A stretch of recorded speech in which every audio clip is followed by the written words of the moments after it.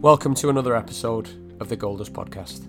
If you haven't already, click subscribe and look out for new episodes releasing every other Friday. We hope everybody enjoyed our last episode with David Whelan. Before we introduce today's guest, we want to mention our partnership with clothing company Capo. The meaning behind the brand runs much deeper. The Northwest of England clothing brand strive to provide premium, aesthetic fitting and quality clothing at affordable prices. Check out their products at www.capouk.com and on Instagram at CapoUK. Now, for today's guest, here is a snippet of what to expect. If you can be consistent in your own actions and behaviours, you will get opportunities, and it's not over 2 days, it's not over 3 weeks, it is day in, day out, year in, year out, and then that way, you know, your talent will grow, you will flourish, and people know what to expect. And that is the real difference when you look at the top players, and we've got some top players at Inter Miami, you know, and internationals. They do it every single day. We're excited to welcome Darren Powell onto today's episode of the Goldust Podcast. Darren is currently the assistant first team coach and director of player development at Inter Miami in the MLS. After Darren's college playing career was finished, he transitioned into coaching, working in the college game in America. He quickly established himself in the States, and after building a very successful program at Elon University in North Carolina, he became the academy director at Orlando City during their transition to the MLS, before moving to San Antonio, leading their academy and becoming the head coach of their first team. In 2020, he was headhunted by Inter Miami to become director of player development, and prior to the 2023 season, was asked to become assistant first team coach by head coach Phil Neville. Darren, thank you and welcome to the Goldust Podcast today. Yeah, thanks for you both having me, and looking forward to the conversation. Should be fun. I'm sure it will be. So, first question as always, Goldust to us is sprinkling particles of knowledge to help people. What does Goldust mean to you? I thought, you know, obviously knowing that I was coming on the show and listening to some of the you know, previous guests and what it actually means to me.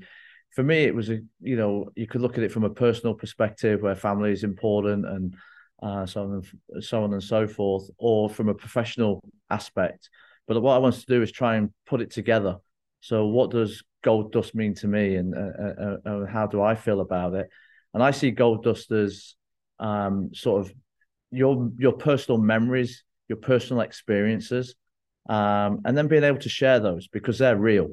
You know, it's not something that, you know, it's not theory. They're real memories, real experiences. And I think when you're able to share that, whether it's professionally, whether it's personally, I think it can be a help to people. What a great answer. I love that lived experiences. I mean, there's nothing more valuable than that because of those wonderful memories that each and every one of us have.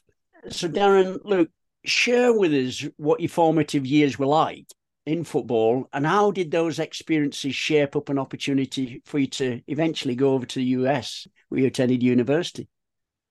Yeah, no, I guess my whole life I've been around football or soccer, as we call it here in the US, and it's from memories. I just remember going to watch my dad play, and being on the sideline, and whatever the weather, rain or shine, sit there. But it wasn't necessarily watching the game at that point of my life. It was just trying to get a ball and play along the side. So always been involved with football and loved it. Fell in love with it at an early age.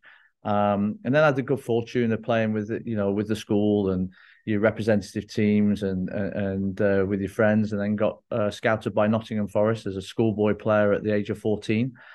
And then was there, and you know, at 16, that dream was over. Forest being one of the top teams in the Premier League at that point, or the old First Division, and was released at 16. So that had a significant impact on me and the journey of something you've been, you dreamed of and wanted so badly to represent your hometown team. and then that was taken away from you. And fortunately, I had a bunch of opportunities after that because Forest were a good program at the time in terms of youth development, still are. And then went to Notts County, then played for several good coaches at Notts County with the youth program and the first team. But one of those coaches, Pat Barrett, who's a school teacher or a headmaster now back in England, but he emigrated to the States to a place called UNC Greensboro. And, I think I was one of his personal first signings to come over and play for the University of North Carolina, Greensboro, which is a Division I school in America. So that's how it came about. And so schoolboy football, YTS player or apprentice at Notts County, and then ended up at UNC Greensboro, and it afforded me that opportunity. Well, from there, Darren, you've obviously stayed out in the States, and we'll touch on shortly your current role and how you got to that point. But can you give us a whistle-stop tour from obviously playing in university when you finished your coaching career and really how it took off? Yeah, I think when I came to the States, it was prior to the 1994 World Cup, and the opportunities were to get into coaching, and from day one, really, it was something I enjoyed and got to do actually some recreation soccer as volunteer work while I was still playing in college, and I got into that and really enjoyed it. And we had a great little group of players, and it felt really rewarding to just start coaching. So that's where I really started to study it and make it part of what I wanted to do and my long-term goal after playing. So I ended up doing different teams while I was in college, and then after college, I worked in educational programs for children initially, alongside coaching in the evenings part-time. Part-time at that level was called Classic, so it was kind of the state level, where you play in state cup and so on and so forth. And we had a nice little team going through, and then that led me to make different connections, and through that network, I was a Greensboro College head coach, and I was aged, I think, about 24. So I've been in it a long time, coached a lot of players. So, but Greensboro College was a great starting point. You're painting the lines, you were doing the laundry, you were recruiting the team, you were coaching the team on a game day. So there's a lot of lessons that you learned from within that program, which was a Division III college team initially. We had some really good memories, and we actually made the national final my first year there, which was a tremendous experience for a first-year head coach. And then I ended up being an assistant at the Division I level back at University of North Carolina, Greensboro. Head coach Michael Parker must have liked me as a player, and then thought I could help out as on the coaching staff as well. So I went there as an assistant. Again, many fun times, lots of good players and good connections made along the way. Then took over at Elon University. Elon University at the time had just been recently promoted into Division I as an athletic program, and they were finding their way. They hadn't had much success, and were able to turn that program around, and end up my last couple of years we were in the top 20 on the field, and also actually in the top 10 academically. So that was something we took a lot of pride in. And then the opportunity in 2014 came about to go and help Orlando City. Orlando City were transitioning from the USL into the MLS, and my opportunity was based around transitioning the academy program. So there was a pay-to-play version of an academy in and around Orlando, but they wanted to move that into, a fully funded academy within Orlando system, and create that player pathway and integration from the basically the U9s actually all the way through to the first team. So I ended up helping that and set that academy up. During that time, about 2 years into that tenure, San Antonio Spurs, the NBA basketball team, were starting a soccer team. So met with some very important people at the San Antonio Spurs, and they want to, start this project where there would be a USL team with the chance and the hope to maybe one day move to the MLS. Unfortunately, that didn't transpire. About in year 4, that dream was unable to happen, but for several different reasons. But they were able to settle that program. So from day one at San Antonio, who just recently won the USL Championship, but day one we had no players, no staff, and it was to grow that program, not only from a first team level as the head coach of the first team, but also to set the infrastructure below as an academy as well. So starting an academy kind of very similar to what we did in Orlando, and making that a fully funded academy for the young players. At the end of that tenure, I got the opportunity into Miami, where I currently am. The first opportunity was director of player development, which was to oversee their academy, which was 6 months in, and basically help establish different processes and help grow the academy from the ground up. And that was a U12 program all the way through to U19s at that time. And then during the tenure there, I was helping out with the second team, and then became the head coach of the second team. Jason Christ, who was working with the national team in year one, was the head coach. And so when he was away on duty with the national team, I was the interim head coach for those moments, and so got to spend probably 3 to 4 months with the players day to day as a head coach. Then the following year, Jason moved to the first team, and then I had the opportunity to take over the second team. Did that for 2 seasons, alongside being the director of player development. And then this past off season, Coach Phil Neville asked me to be a part of the first team staff alongside Sebastian Saha, Javi Morales, and Jason Christ still. So it's been a whirlwind. And sorry, that's probably the longest answer. I should have diluted that a little bit, but I wanted to make sure you got the full gamut of it. Lots of experiences there, isn't there?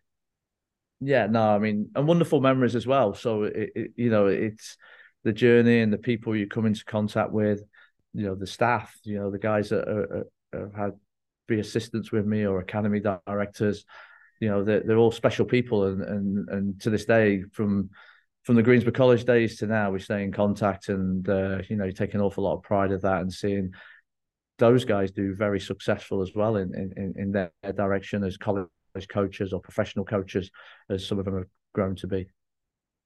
Putting the lines, you're cutting the grass, you're sorting the kit, and then it's this school of hard knocks, which is absolutely it's vital. But just going on from what you've mentioned, you're now director of player development, and part of the first team setup. If you had to explain what you do, how would you describe your current role? Yeah, I mean, basically more first team at the moment. We're just in the season of the MLS. We're going into game 5 tomorrow night against Chicago. So it's Phil Neville has a great process with the group. We know what we're doing and what we're all responsible for. So part of my responsibilities are helping players return to play, do individual development programs, especially for those younger ones, to make sure they're on track to keep progressing their careers. Out of possession, I work with the defenders a lot on a weekly basis, and for example, showing them video this morning in preparation for Chicago.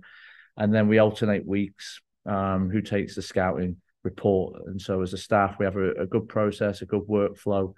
And so really engrossed into the day-to-day. The IDP programs, individual development programs, kind of correlate with the player development role. And then we will have, bi-monthly meetings as a director of player development, including the academy director, the U17 coach, U19 coaches, the scouting department, the recruitment department, just to keep a tabs on how those young players are doing and where they're going to play over the next couple of weeks. Included in that is the MLS 2 head coach, which was obviously the role I had previously. And we all talk, we've got some really good U17 events coming up with the Generation Adidas Cup. And some of those players have accelerated their own growth and potentially playing for MLS 2. So we have those discussions as a group and come to a consensus of how and where the best places are for those players to play, looking more of a long-term approach in those meetings as opposed to the first team meetings where we're looking to beat Chicago tomorrow night. Look, Darren, I'm going to go back throughout your experiences. So obviously college, you mentioned about your first head coach role. You took over a program that was transitioning division. So Division 2 through to Division 1, which is the highest, for those that don't know, is the highest level of college soccer in America. So it's a big step. And there's processes that you'll have been through and that you'll have had to have done to help that transition. And from there, you then developed and helped develop the program in Orlando. And really, you helped build it. You then did the same in San Antonio and then went to Inter Miami, and it was very much the same. So in terms of your experiences, you've been in a lot of situations where you've had to build, where you've had to help guide, and really from the foundation have to grow something into whether it be something sustainable or whether it be something where we're trying to get the best out of the players we're working with. But if you had to write a checklist in priority order of how to develop a program, what would be on your list? Really good question. And I think when you go into a program, and everywhere's different. So, and everyone's at a different stage, and you know, the expectations can be different in each of the places you're at. So I always look at, you know, the first question I ask is, where are we now and where are we going? So we'll sit there, and that's kind of what helps put a framework together for building a program. So where are we now and where do we want to go? And then you create that vision from the values that are already in an organization. You know, I think that they're established values. So you align those with the vision for the program. And I think, before backtracking a little bit, I think the most important thing anywhere you go is going to be hard work. So there's no, you know, step 1, step 2, step 3. It's quite easy. We get this done by 10 and we do this by 11. It doesn't work that way. It's going to be hard work, and you've got to put the graft in, and you know, you have to make sure you know where you want to go. Where's that end? And so, you know, for me, it's making sure you establish a good vision for the program. And it's not, you know, with soccer, yeah, the game model's part of that vision, but you know, the vision has to include what type of environment, what type of culture you're setting. And then the key to it is how. Okay, how are you going to do that? How are you going to establish those standard behaviors that you want every single day? And that's both on and off the field. So for me, it's when you first go into a program, to be more specific for soccer and something that you grow in. Okay, what's the environment you're going to create? So you're into a new club. How many sessions are they training currently a week? Okay, what's your frequency of sessions? What do you want to establish in your environment? Okay, what's the pre-session look like? Well, how do players arrive? How do you want players to depart? And you start setting standards, and you standardize the simple things. But if I'm an Inter Miami player, I'm expected to arrive on time. I am expected to be, when I go to the field, I'm expected to stretch. I'm expected to maybe have done some you know, prehab work, whatever. You set those standards, and then everybody then has to, you know, that you bring good people in, you know, good people around you, good people as players, good people as staff, and then you make sure everyone follows those sets of standards, and they're very basic. And you know, I think that's how you start to establish a culture, and then everybody feels comfortable because they know what to expect. So it's having that vision, you know, making sure the environment is created, and then having good people to keep that culture established and keep it on a daily basis, because it doesn't stop. You know, it's you know, as soon as you start switching off, then things go in different directions, and not the direction that you want. It's not a positive one. So you want to make sure you have the right people, the people that believe in the same things, share that vision, because everyone has a common goal. You may go there in a different way, but you have that vision. This is where we're going, and this is where we want to be. And then you have to stick to that process. You own it as a leader. You own that process. And look, over the years, I'll you know, be the first to admit there's things in processes that haven't quite worked, but then you reflect on it, you change it, and you make it better. And having a good culture, good environment on a daily basis is then how you can grow programs and transition programs and build them. And I think you always look at it, you know, on day one, you know, and I've been fortunate to have different roles, and you know, but on day one, I always look at it: have you left the place in a better place than when you found it? And I like to think in every environment I've been in, that's been the case, and it's something I take a lot of pride in. Just to reflect on your answer, Darren, funnily enough, I had a conversation with my dad last week about this. Around, obviously, you have all these processes and the things that you put in place So you've gone through your checklist, but the one thing in there that stood out is you talked about doing it every day. And I think the big part of it is having a consistency day in, day out around what it is you want to get to and where you want to be. Because if you're not consistent in the message, if you're not consistent in the vision, if you're not consistent with your standards, that today I'm motivated, and because I'm motivated, I'm going to make sure the players live up to these standards. That's great. But having the discipline over a period of time is probably the most difficult thing, having that consistency over a long period. No, 100%. And I think, I get asked the question a lot, how what's the difference from professional college, first team, second team, academy to second team, those transitional steps. And that question is becoming more and more clarity for me personally over the years. And it's just basically consistency in your actions and behaviors. Yes, you have to have talent. Yes, you have to be good. But if you're 1 minute in one exercise, you're the best player, and the next minute, you're not engaged, you're not going to be ultimately a professional. Now, if you can be consistent in your own actions and behaviors, you will get opportunities, and it's not over 2 days. It's not over 3 weeks. It is day in, day out, year in, year out.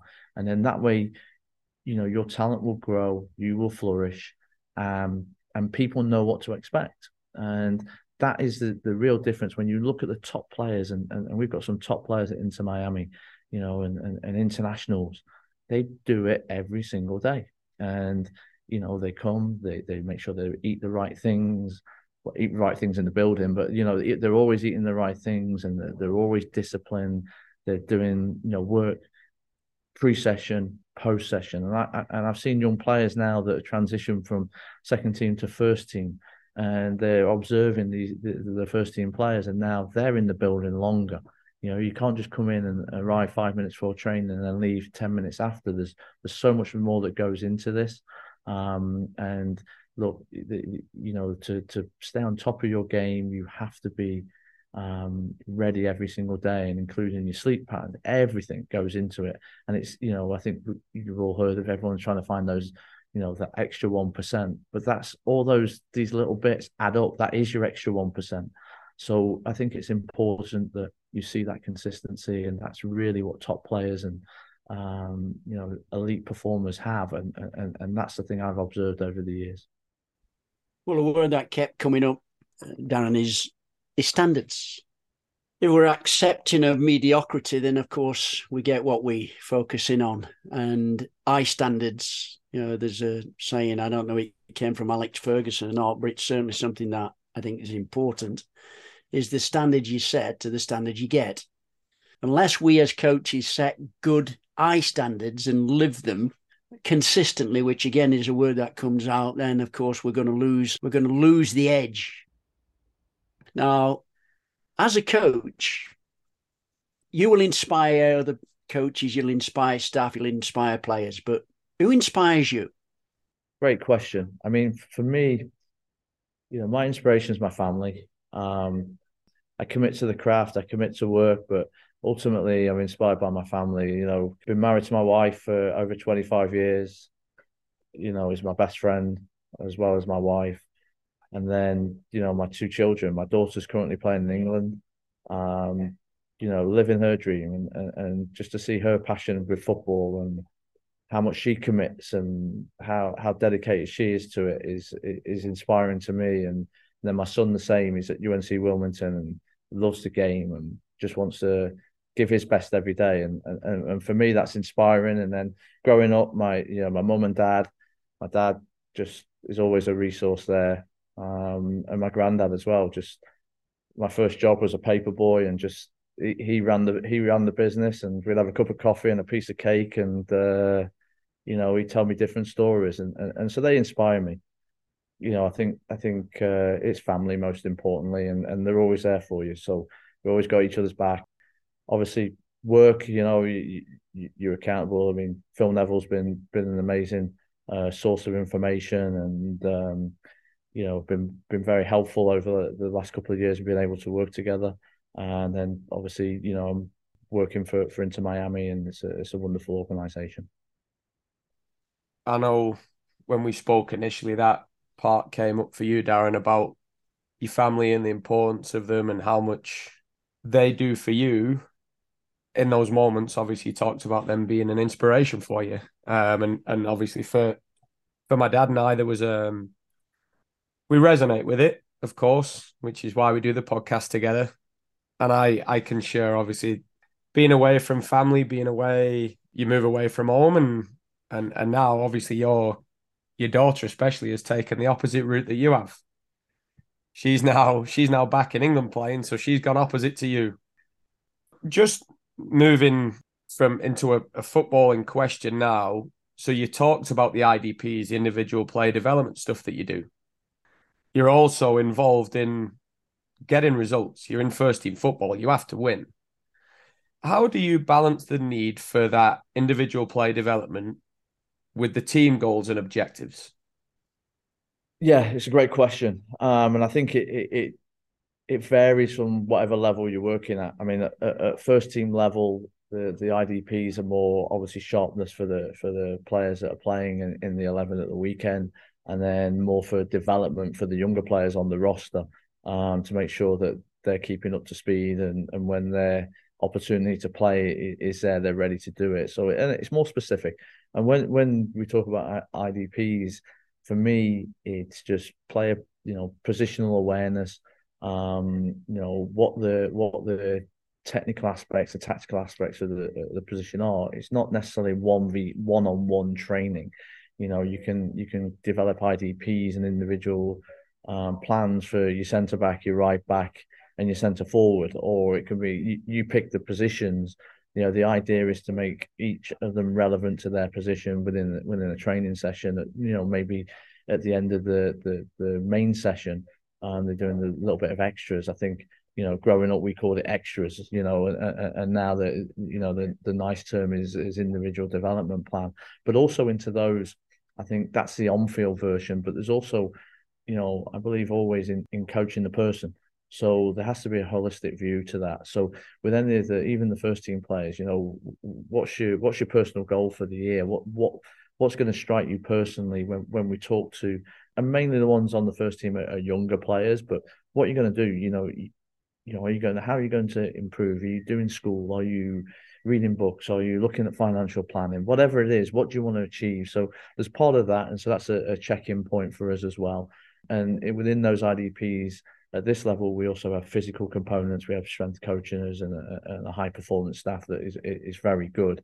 So they can set those programs for them. So we put that holistic approach to it. So it's not only on the field, it's not only the video room, it's also the physical components, and then what are your personal goals, and you get to know the player that way.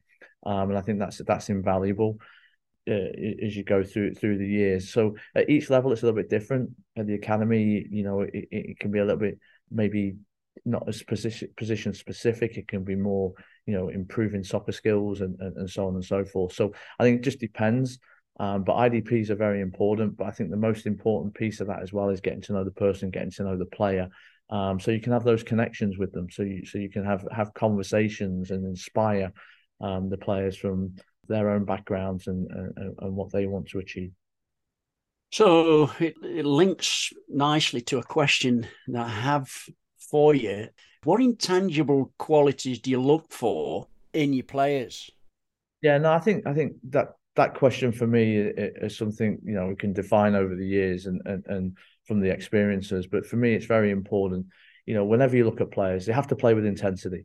And same with the training environment. We want intensity in the training environment. It has to be related to the game. So for me, looking at intensity, and what does intensity mean? Somebody that's willing to be focused and listening intently as well as playing intently. So intensity is important. You want that player to be competitive. There's a lot of discussion all the time about development and winning. And that's for me, that's from the 10,000 foot view where, as adults and coaches, we look at the development. The young player has to be competitive. It's not it's not easy to grow into being a professional footballer, as you both know. So you want that environment competitive. So even within the training environment, exercises, keeping score, and making sure that the players are competing to win. Because ultimately, when you get to the first team, it is results driven. Now, as adults, we take the 10,000-foot view and make sure we're helping with that development, but creating a competitive environment will do that as well. And then something that done for many years is making sure there's always second actions.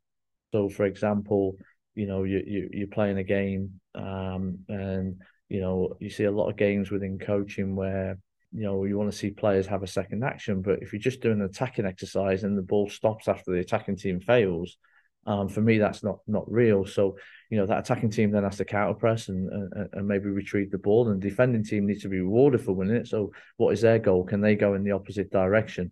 So always two actions. So players that have that, naturally that's what you gravitate to. And then I think that the special piece of each player, what is that player's X factor? What do they have that is different, that stands out, or is a talent that can be nurtured to really help them go to the next level? So what is their X factor? But intensity, competitiveness, second action, and then what special quality do they have, whether that's a physical component, whether that's a technical component. What is that special quality that can maybe elevate that player to the next level? On the back of that, are you more of a performance or result-driven coach? Great question. I'm probably, when you look at that, it's probably at this point in time is, you want to have good performances, but we are results-driven at the first team level. When I'm at the academy, it's definitely performance-driven. But you want to see that team as competitive as possible. How do you keep up then? How do you keep up to date with the latest development trends in player development? And how do you incorporate those new approaches into your sessions? 20 years ago when I first started, I remember going to visit Arsenal. My father got me to go and visit Arsenal, and actually Don Howe was coaching, and Arsene Wenger. So got to watch them behind the scenes, and the exercises that the coaches were doing were no different, but it was the information and the detail and the gold nuggets were there. So that was 20 years ago. Now you can go on YouTube or Instagram, and there's so many different exercises. And I think what you have to bear in mind, because you can actually get so much access to so much information now, but it's diluting that information and making it relevant to your environment. And then obviously, the knowledge, how you apply that, the application of that is important. So I think the resources now are amazing. You get to lot. So to look at different trends, you're always looking. We had a fitness coach with MLS2 last year, and every day he was looking at what Barcelona were doing and sharing it with the group and how they were doing warm up. So the accessibility now is fantastic. So yeah, that's one way. I read. I've done different coaching licenses over the years. I've done all my badges in the States, from the completed my pro license in the United States, and then currently driving forward and challenging myself. I'm doing a sporting director's degree with the Global Institute of Sport, and it's affiliated with the University of East London. So that's been a master's degree. So just to challenge myself there and look at trends, not only on the field, but off the field as well. And then for me, every time you coach, and I've coached through all the age groups, I think you always make it age appropriate. So, for the 12s, it's probably the Disney Channel and following there. And then with the first team players, it's a little different rating. But, I think that growth, the game is the same. You want in the same responses from players. And I think the most important thing is making sure it's relevant to the team that you're coaching. With that being the case, obviously you've just mentioned about working across all different ages. I think the reality is obviously now success with the first team looks different than what it may do. Well, it does look different than what it does at under 11s and under 12s. And obviously being able to relate messages and the way that you approach things specific to those age groups is important. But how do you measure progress and success in player development? And then what metrics do you use to track improvement? Yeah, I think, in a professional club, it's making sure the players are ready when they make the jump, that transitional phase. And ready covers a lot, whether it's, on the field technically and tactically, the physical component, the emotional component. When you transition from an academy to maybe MLS2 or U13 to U14, it's making sure that these players are ready for what lies ahead, and what's next. So, the success of that is hard to probably quantify because every person is different. But as an academy or as a staff, it's how many players get to that point where they're ready to make the jump. And so now that, how many players can we get through from, the academy to MLS2 and then MLS2 to the first team? And with those, that's kind of how you can kind of, you track it and judge that. But it's also helping players be ready for what's next in their life. So, our U19s, for example, some will not have the opportunity to go through to the and be successful at MLS2. But now that next step for them is college. So they can go into the college system. So are they prepared to be a good college player?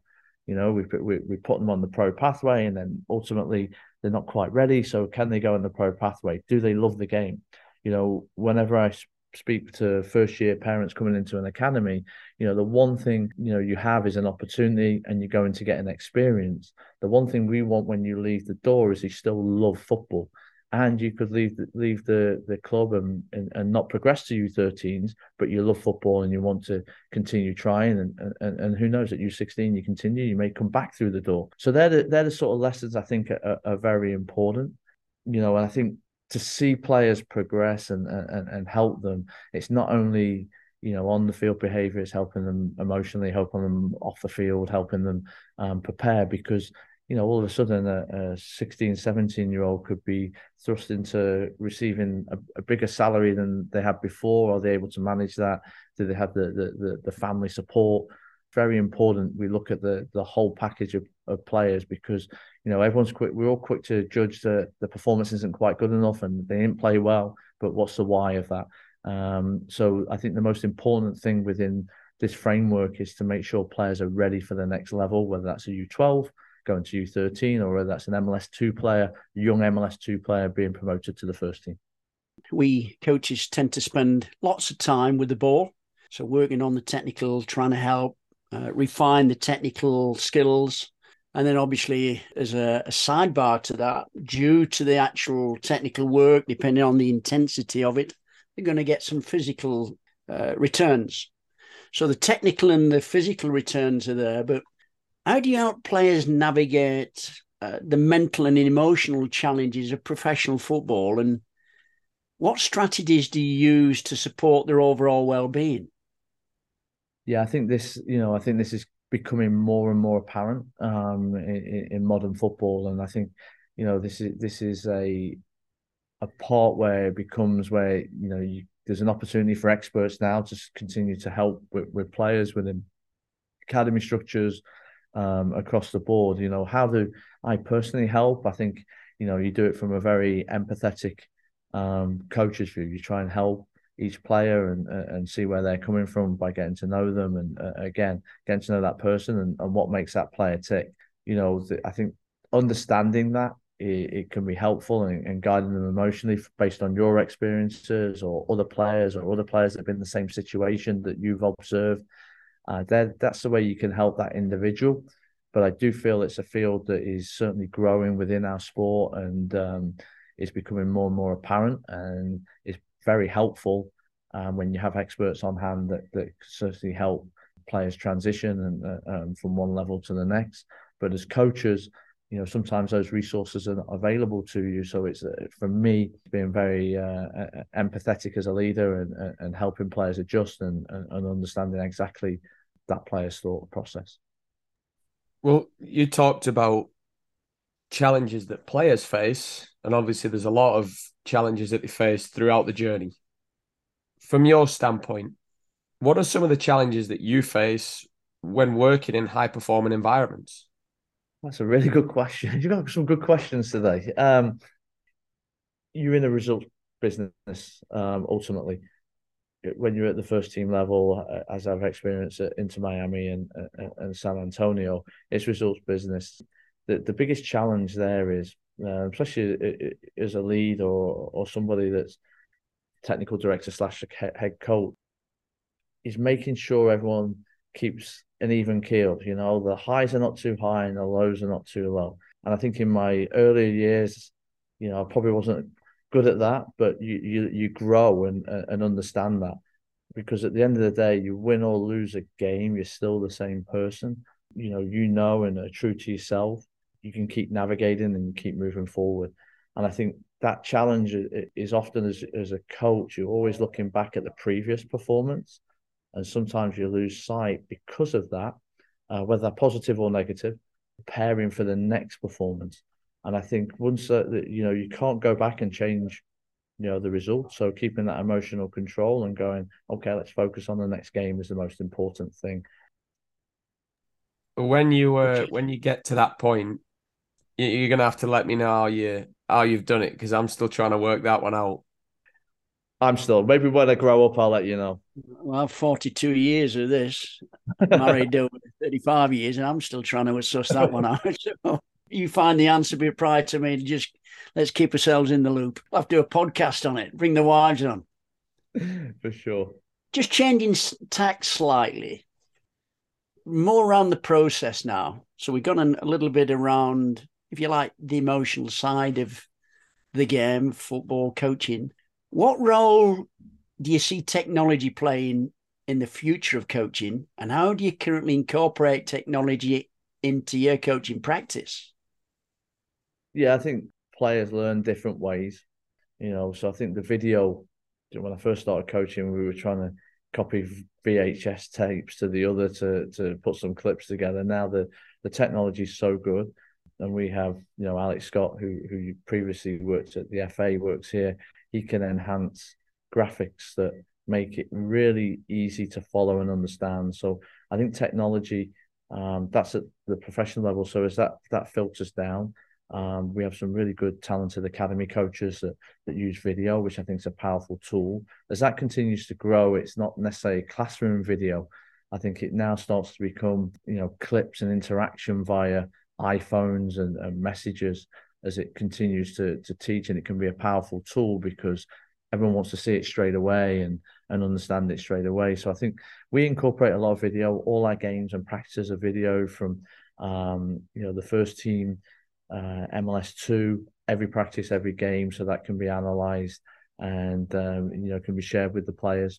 And then obviously in the academy, every game's now recorded, and I think that access to those videos for those players. And I think as the future goes, the players are so well in tuned and are now watching their games intently and looking at their clips.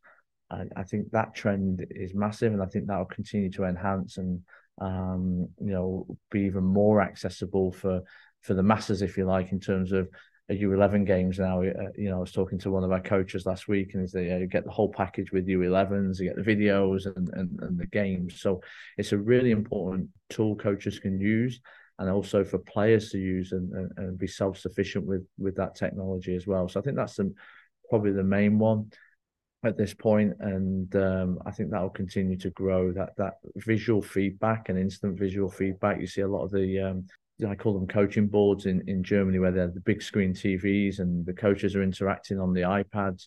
Those trends, they'll end up coming down to the masses in soccer as time goes by, and they're really, really impressive teaching tools.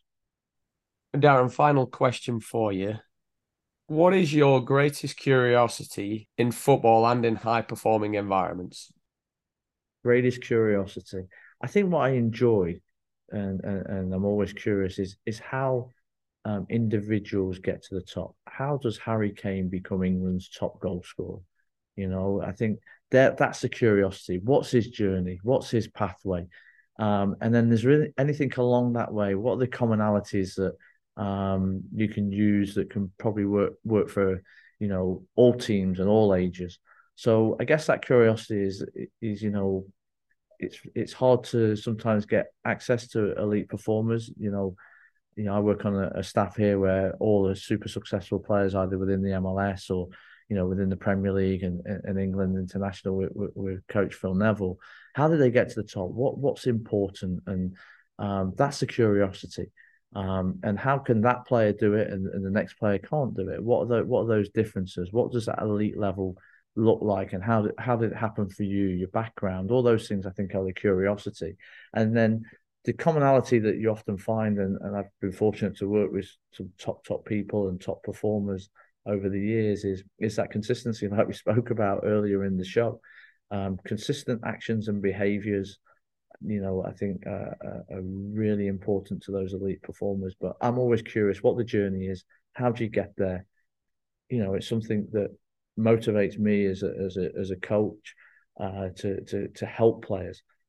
Share the experiences you have to help the next person, and you take an awful lot of pride in watching players that you coach go on and be successful. And just recently here into Miami, we had a player that was from MLS2. He lives in Fort Lauderdale, and he scored a goal within 8 minutes of his debut. And they're the things that just keep you motivated to help players, and who can be the next one, and can you be more consistent? Can you go on and be a top striker in this league?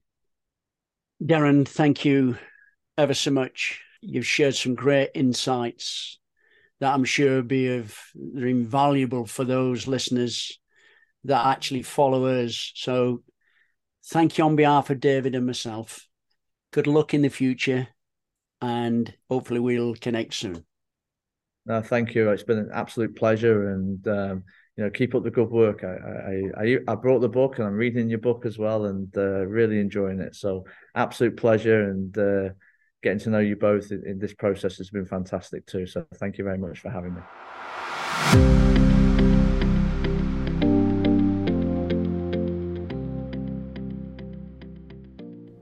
Thanks for tuning in to the Gold Dust podcast today. If you enjoyed this episode and you haven't already subscribed, please do so. Your continued support is highly appreciated, and it means so much to us knowing that the content that's being produced is providing value in people's lives. If you would like to know more or get more information from us, you can follow us on Twitter at Gold Dust Podcast, and also you can visit our website at thegolddustcoach.com. Thank you, everybody.